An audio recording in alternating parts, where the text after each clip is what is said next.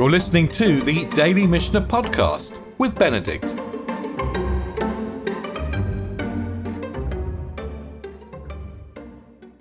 We last met the Kohen Gadol in the middle of the night, just before Yom Kippur. So this is actually the night of Yom Kippur, but the sacrificial service doesn't start until the next morning. And they were reading to him to keep him awake. And they were reading to him in Aramaic. That's what we found. And the Mishnah then picks up in the first chapter of Yoma on the 7th Mishnah. Bikesh lehit namnem. If he started or if he wanted to drift off into sleep. And remember, they're not going to let him sleep this night because they're anxious that some kind of nocturnal emission would make him unfit to serve in the morning. That's really complicated if you have to appoint a new Kohen Gadol in the morning. So they're not going to let him sleep. So Bikesh lehit namnem, if he starts to drift off to sleep, Pirchei kuna makin lefanav ve'etzpat tzreida. The young priests would snap their finger before him. It's this kind of snapping noise, like snapping your fingers. And the etzpat tzreida seems to be the snapping finger. I mean, it is the middle finger. Everyone understands it as the middle finger, but it's the snapping finger. So they snap their fingers and they say to him, Ishi Kohen Gadol, my Lord High Priest, Amod, v'hafeg achat al haritzpah, stand up and cool down once on the floor. Hafeg is from the verb fug, and it means to sort of cool off or evaporate, something like that. And of course, it's a cold stone floor, and they're wearing bare feet. They're not wearing shoes in the Beit Mikdash. So standing on the cold floor without any shoes on is clearly going to wake you up. And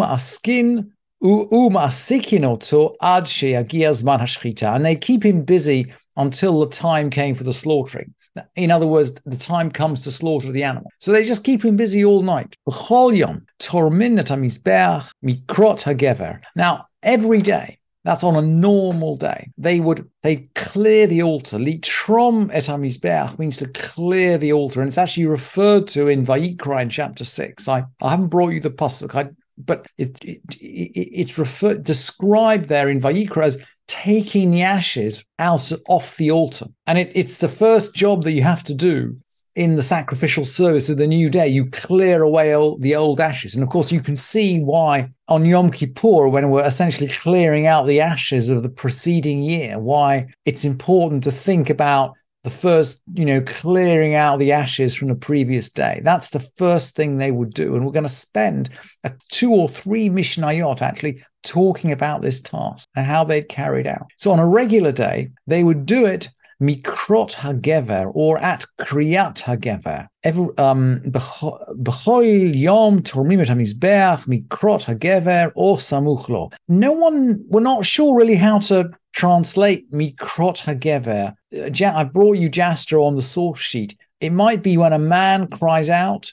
It might be when the cock crows. Of course, when we were in the Mishnah of Shekalim, we learned that there is someone whose job it is to actually call out. It was Gavini. Gavini was the crier. Gavini Haroz. He's the announcer. So maybe this man's cry, maybe it's Gavini announcing that this is the time to begin that day's service, or maybe it is a cock's crow. Well, we're not quite sure. Anyway, that's when they normally begin to clear out the ashes. But Yom Kippurim mechotzot. So on Yom Kippur, we start a little bit early. Whether this is indicative of the fact that we need to start clearing out the rubbish from the past year a little bit early to get ready for Yom Kippur, or whether it's because the high priest had a lot to do, right? So they started early, or maybe it's so that he could do it maybe he has a lot to do, they start early.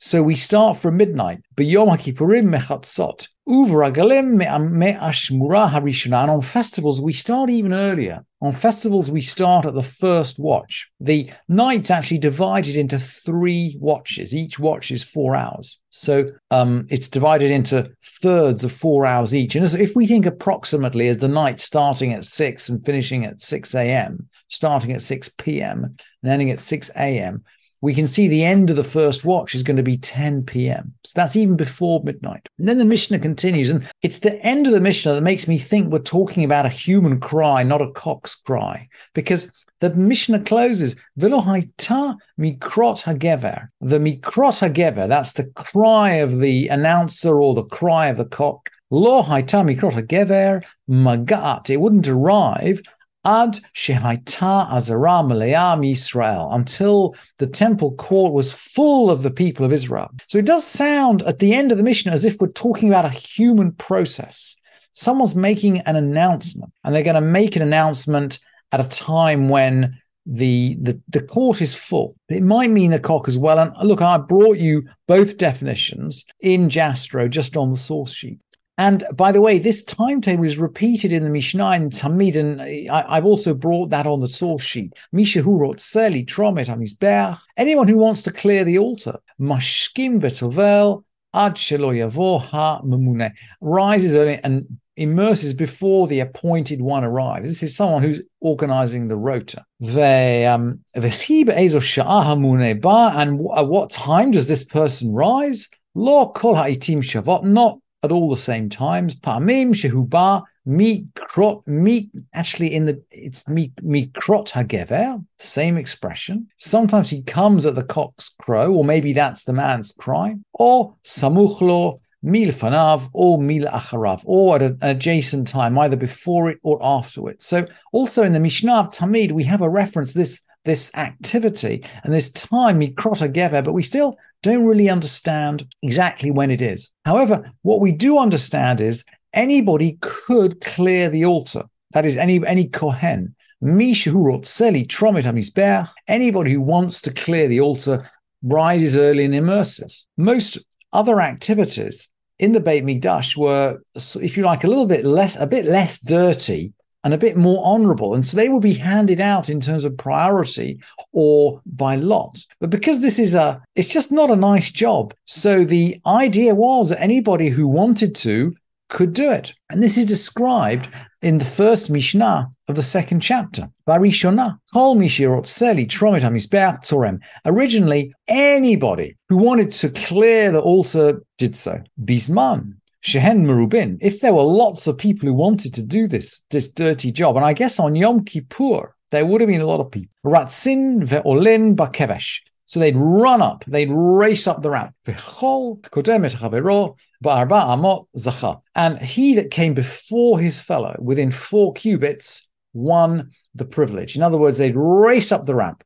And when they got to within 4 cubits, 4 amot, that's about 2 yards. When they got to within 2 yards of the top of the altar, the one that was first would get the privilege. So it was a race to the top, if you like. So what if they were evenly paced? Well, in this Mishnah, we're going to describe a process of sort of eeny, meeny, miny, mo. Ve'im hayu shnehem shavim. If 2 were even, ha-mamune, this is the officer, the appointed person. Ha-mamune omer lahem Hatzbiu, the officer would say to them, finger. Hatzbiu is finger. It's translated as raise the finger, because clearly they're sticking their fingers up. Umahen motzein, achat oshtaim, and they put out 1 or 2 fingers. Ve'ein motzeim agudal bamikdash, but they wouldn't put a thumb out in the Beit Mikdash, in the temple. So what's going on here?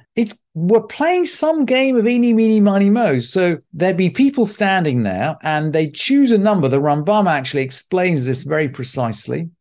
They choose a number. Let's say they choose, 49. And they put up some fingers. So however many fingers they put up. And the officer goes 1, 2, 3, 4, 5, 6, 7, 8, 9, 10. He counts around their fingers. He counts the fingers of everybody that's there. 1, 2, 3, 4, 5, 6, 7, 8, 9, 10, 11, 12. And when he gets up to 49, whichever finger is up at 49 gets the privilege. So it's like some kind of random choice using division by big numbers. It's actually not that different from the way modern cryptography works, which is to divide by big numbers and look at the remainder. So it's very interesting that they used to use the same technique. And why don't we put a thumb out? Well, there seems to be some idea that you could cheat by putting a thumb out because you can hold it in different ways. And I don't think anybody really understands how the cheating works, but it seems to be some way of getting round the fairness of the count. And it's very interesting that as Yom Kippur begins, there's this race to perform the first mitzvah of Yom Kippur, but there's also there's competition to perform the first mitzvah in a way that perhaps corrodes or devalues or attacks the basic ideas of Yom Kippur. People are cheating. People are cheating the system in order to get in the first mitzvah. It's absolutely fascinating that we're touching on these conflicts of values right at the start of the Mishnah of Yoma. And we'll close here, but tomorrow, as we open up the rest of the second chapter, we will see this conflict of values burst right out into the open. Thank you for listening to this edition of the Daily Mishnah Podcast with Benedict.